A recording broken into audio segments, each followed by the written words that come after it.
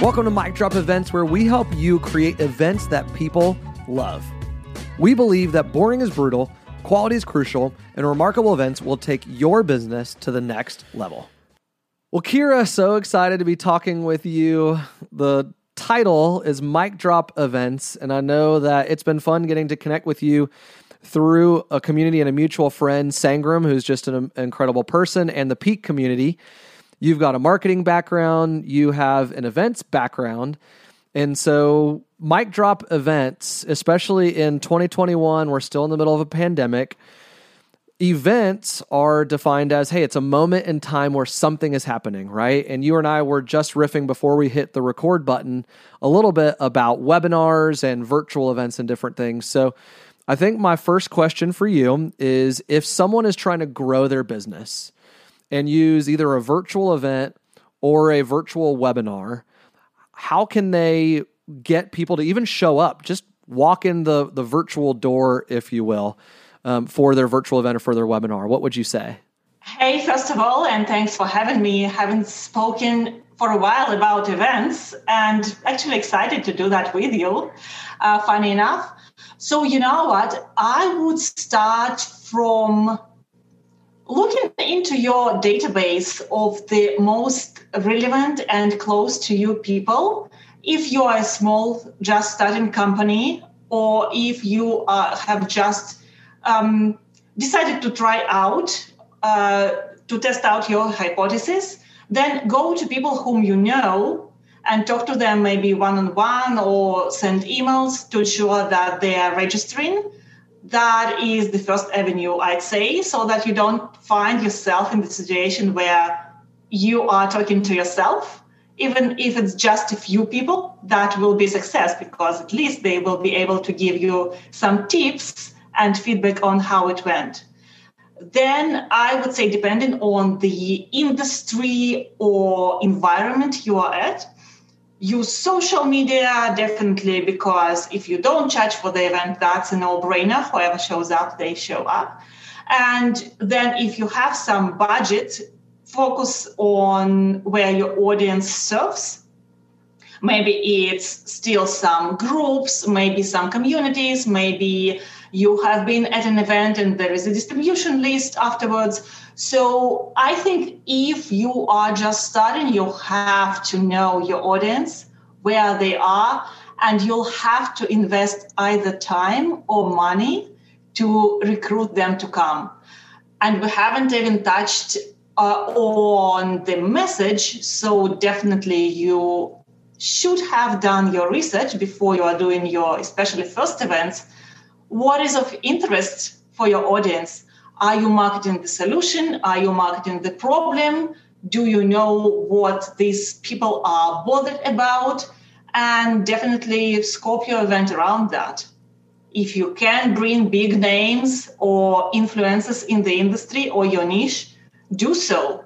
If you don't have clients to bring to your event as speakers, then maybe rely on your peers or your friends or other people from the industry to pull their knowledge or to pull from their knowledge and bring their guests. You don't have to figure it out by yourself. So I guess research and hard work in the very beginning, and appealing information, helpful information. Well, and that's so good, because a couple of things that you said, I was taking notes. A couple of things that you said, number one, I love how you said research and hard work, right? Research and hard work. I feel like that could be the answer to a lot of our own problems, regardless if it's a virtual event or a sales problem or whatever it is. Research and hard work is a fantastic answer for a lot of different things. But a couple of these, because you went right off the bat for, say, a company or a group or a brand who doesn't really have that big of an audience or that big of a following, right? That's kind of what you started talking about at first, but there's a couple of things that you said that relate to not just if you're starting out and you don't have an audience, but also still, even if you have a big audience, and making sure to communicate to, you said, market the solution and market the problem. I know that there's a gentleman by the name of Donald Miller out of Nashville with StoryBrand, and he talks about that all the time. He talks about problem, solution, happy ending. Problem, solution, happy ending, right? And how can you tell people, like take them through a story and say, hey, you are here, you're trying to get here, and we can help you get over that hurdle or get past that problem with this workshop or with this virtual event.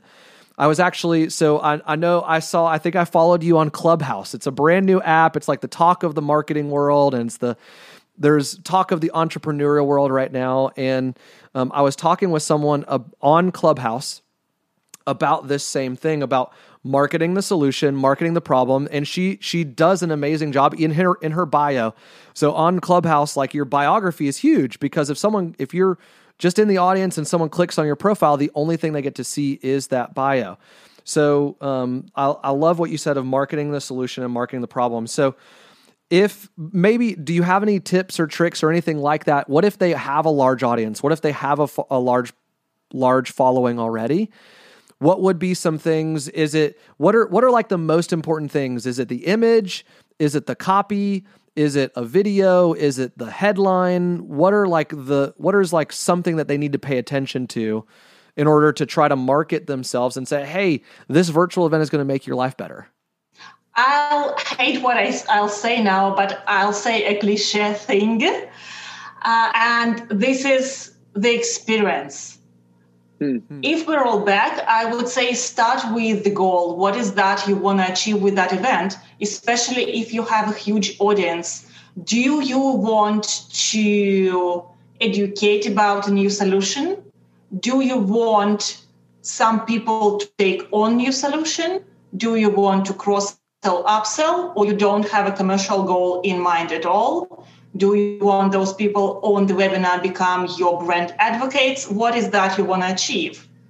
Then you will know what form of event at all that should be, because we all know huge events might be not as effective as smaller niche events, be it broken down by industry or specific, again, problem or audience insight. And then the next step would be to define what format that is taken. Is it a lecture? Is it an interactive webinar? Is it a panel discussion with questions? Really depends. And I think only then comes the form and shape of inviting people. If that's fun, like sure, do videos, why not? Fill it with Slido questions and interactive communications as you would have done in the face-to-face environment. Sure. If that's something related to brand, then sure, like put your speakers, main speakers, industry influencers, and celebs that you are bringing upfront in the invitation. Build the expectation. If you want something like a customer forum, then maybe a 2-3 step invitation might be good when you are inviting them to participate, explaining what they will benefit from that event. And maybe you do a poll to anticipate the questions that they are going to ask. And maybe you can already adjust the agenda of your webinar towards that. In my previous place of work, that was a huge bank. That's what we have been doing, liaising with some groups of potential customers or existing customers just a bit before, and then really bringing in insights from the industry experts through the slides so that you already can answer the most burning questions you haven't covered just because you didn't think of that in your slides, and then saving the time for disruptive questions in the end.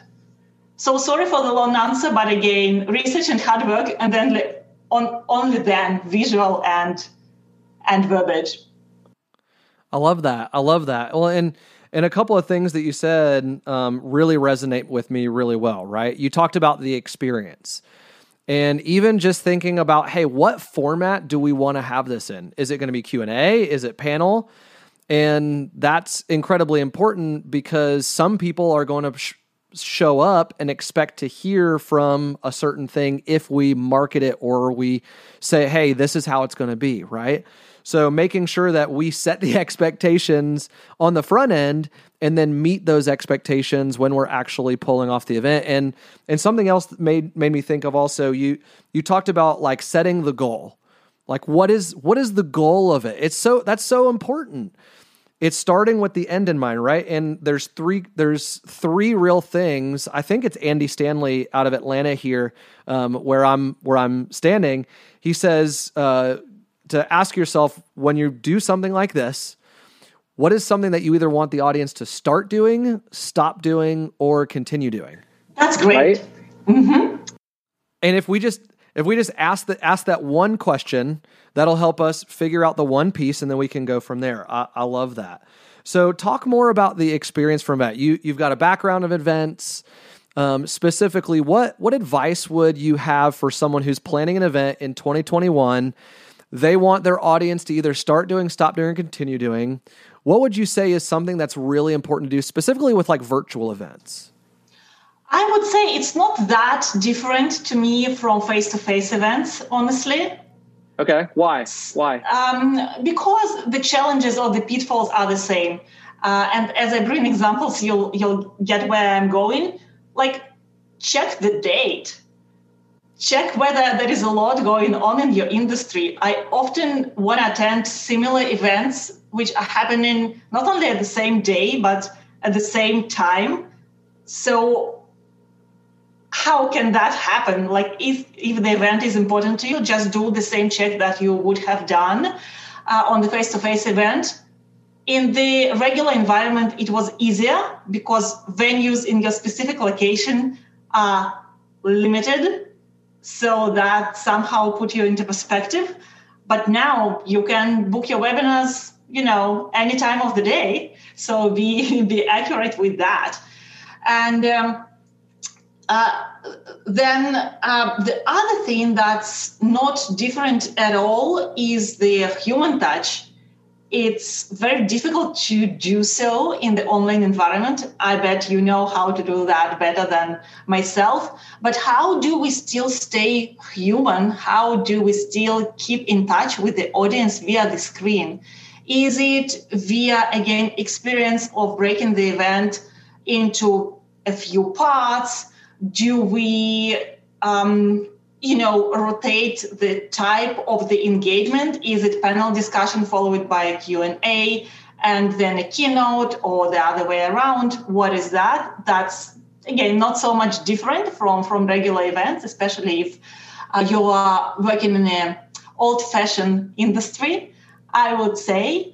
And then the last and very important piece that is often missed in face-to-face events and webinars alike, this is the post-event engagement with your customers. Your sales need to follow up. If you don't have sales, you need to follow up as a marketer. How do you do that? Over the phone, over Zoom, emails? Like if you are just sending a thank you note, well, probably you won't gain a lot from that. Are you asking for a feedback? Which feedback you are asking for? Is it like, how was the event? Excellent or bad? What does it tell you? And I don't think those things changed with the transition to virtual. So that's pretty much the same, I would say. And the question was actually about the piece of advice, how to do webinars smartly. I think just, again, as you said, define what you want the audience to do. And if the audience to do anything, actually, define what you want to get out of that event. Because maybe you want to learn something from your audience. And then again, you'll have to figure out how you build that event. Or if you have the budget, just go to an expert. Because if you haven't done events before, you have a good chance of just being under the water with all the technical details, and you can lose track of what's really important. That's really good. I'm trying to decide in my head where to go from there because there's so many different routes that we could because of what you're talking about. I mean, you talked about like, hey, virtual events. You talked about thinking for your audience, right? You talked about making sure that they know why you're putting on the event, right? You talked about also like, how do we still stay human even though it's a virtual event? Which you said how like some of the virtual events that we're putting on, we still have the same pitfalls that we have with in-person events. And you talk when you're talking about thinking for the audience specifically, you're saying, and what I'm hearing you say is, what are you competing against, right? Because if you're putting on an event at a certain time of the year, look at what else is going on in that year, especially you said specifically to that industry and to your clients of who you're trying to reach, which is so good. And then you said, how do we still stay human, right? And like there's a big thing in the virtual event space right now. There's a push for augmented reality and virtual reality. I think augmented reality, I personally prefer augmented over virtual. And then I'm not really a big fan of virtual reality because it's kind of like when I'm on Twitter sometimes, if I see someone who makes like a nasty comment, I look at their Twitter profile and it says like AB035C2D or something like that. It's like not their real profile. Their name is some random name, and it's because they want to hide behind something. And virtual reality, we're all hiding behind something. And the quote that you said of how do we still stay human in this virtual space, that's just why I don't personally prefer virtual reality for a virtual event, because we're already virtual anyway. I don't want to be even more virtual. I'd rather be more human, which I love that thought. So what are one or two things that someone can do for a webinar or for a virtual event in order to make it feel more human? So I would say, and that's a great question that you framed based on our discussion. So to me, this is stay yourself. I'm probably not that young anymore for any realities other than the real reality. There's no age limit. There might be an age limit, but keep going. Yeah, totally. So, I mean, stay yourself. If everybody is hiding behind something, so how will you be actually different? Mm-hmm. Right? Mm-hmm. Someone creates virtual reality. So what is your part in that? So for me, it's even easier because it's easy for me to stay who I am. I have my special accent. I have my special story. That's all good. That's even funny how that plays out. And then just, again, stay yourself. Talk about the topics that are of interest to your audience. Bring the guests who actually are like-minded, and you can have an honest and relatively open conversation with them. Just don't bring a mask to the table if that's really what's important to you, to stay human. So stay yourself, talk your language, bring people who are alike. Then you mentioned something about, again, people hiding behind augmented or virtual reality, and their names are actually numbers or symbols. Like, look at your audience. Whom are you bringing to your event? Do you need those people in your audience? Do you really want to spend money and time and effort on bringing people who are not relevant into your audience? Would you accept feedback from people you really don't know? Would you do that in real life? What is different in the event? So I would say, again, stay yourself, bring guests who are thinking alike, and look at your audience so that they are real as well. It might be a bit vague or pretty much vague, but this is the best I can put it. That's really good. That's really good. The stay yourself comment to me, like what I'm hearing is if we want to make the event feel more human, we just need to be more human, right? We just need to stay ourselves. That's what you said. And then look at our audience and relate to them. If we can bring in people that we think like, or that we talk like, or that we and there's something to be said about diversity also, right? We definitely need diversity of thought and diversity. That's not what we're talking about here. What we're talking about is, you said, is our intended audience, right?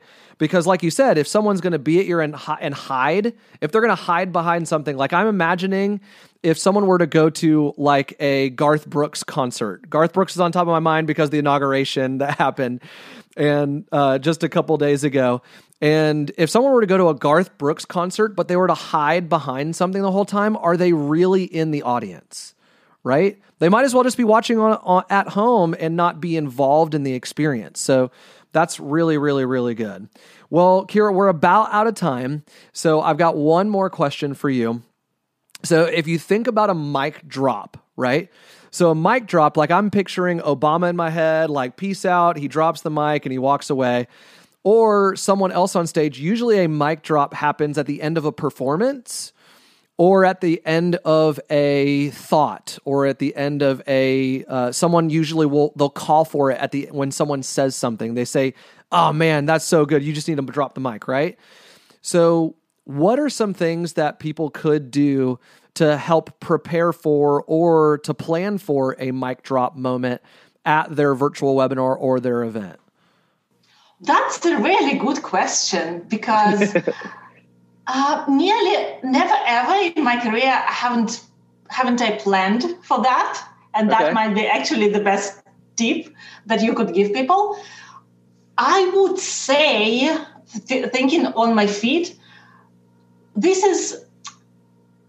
can you flip the funnel and ask your audience to contribute in some unusual way? Like, be it, not saying what were your takeaways from this event, but just calling someone to the stage to share their maybe personal experiences or those aha moments that they have pulled from this event. Because you're right, those aha moments are the most valued. You see people's eyes spark and they're just opening their mind, accepting something new, diversity of ideas, diversity of thinking, as you mentioned. So I would say, look at your audience. What have they taken from the event? And you will feel empowered to continue doing those. That's so good. That's so good. Well, and because what you're saying is what some of the best communicators and what some of the best performers do is they involve the audience in the experience and they get them out of their seats, they get them out of maybe their comfort zone. And it's kind of like volunteering, right? Like if we want to feel good about ourselves, maybe it's not about helping ourselves, but about helping other people. And like there are studies that show that if you help someone else, it's going to make you feel better, right? Even though you're not helping yourself. So I love the line of thought, because it's not about us anyway. It's about our audience. So allow the audience to have the mic drop statement and the mic drop moment. That's so good. I love that. We're going to end on that note. Well, Kira, thank you so much for joining us. I've got your bio here. So Kira is the International Marketing Consultant in Integrated Solutions for Business. 2021, this right now, January, is so special because she's converting the 14 years of international B2B and B2C experience into a brand new consultancy and a coaching practice. She's bringing fintech, startup, marketing, hands-on work alongside a strong team building expertise, and she's topping it all off with structured and weighted decision-making. So Kira, I would love for you to share where can people find you online? How can they connect with you? Sure. And did I write all that? I'm not a bad copywriter. So sure, I am very active on LinkedIn. So you'll have to look for me. It's Kira Chernikovsky. I'm sure you'll have to look at the captions of this episode. My last name is very long. And you can look for my company. It's called Customerization. It's funny. It's not customization. It's not personalization. It's customerization. Everything for the customer. That's awesome. Yeah, and I post a lot of content on marketing side, on the business side. I do a lot of interviews as well with people who succeed by doing things differently, and then trying to put that in simple language. And you did an amazing job today, sharing that passion with me, simplifying, demystifying, making it easy to implement. So good. So good. Well, there was your mic drop statement right there. That was Kira. And I'm going to get your last name right. Kira Chernikovsky.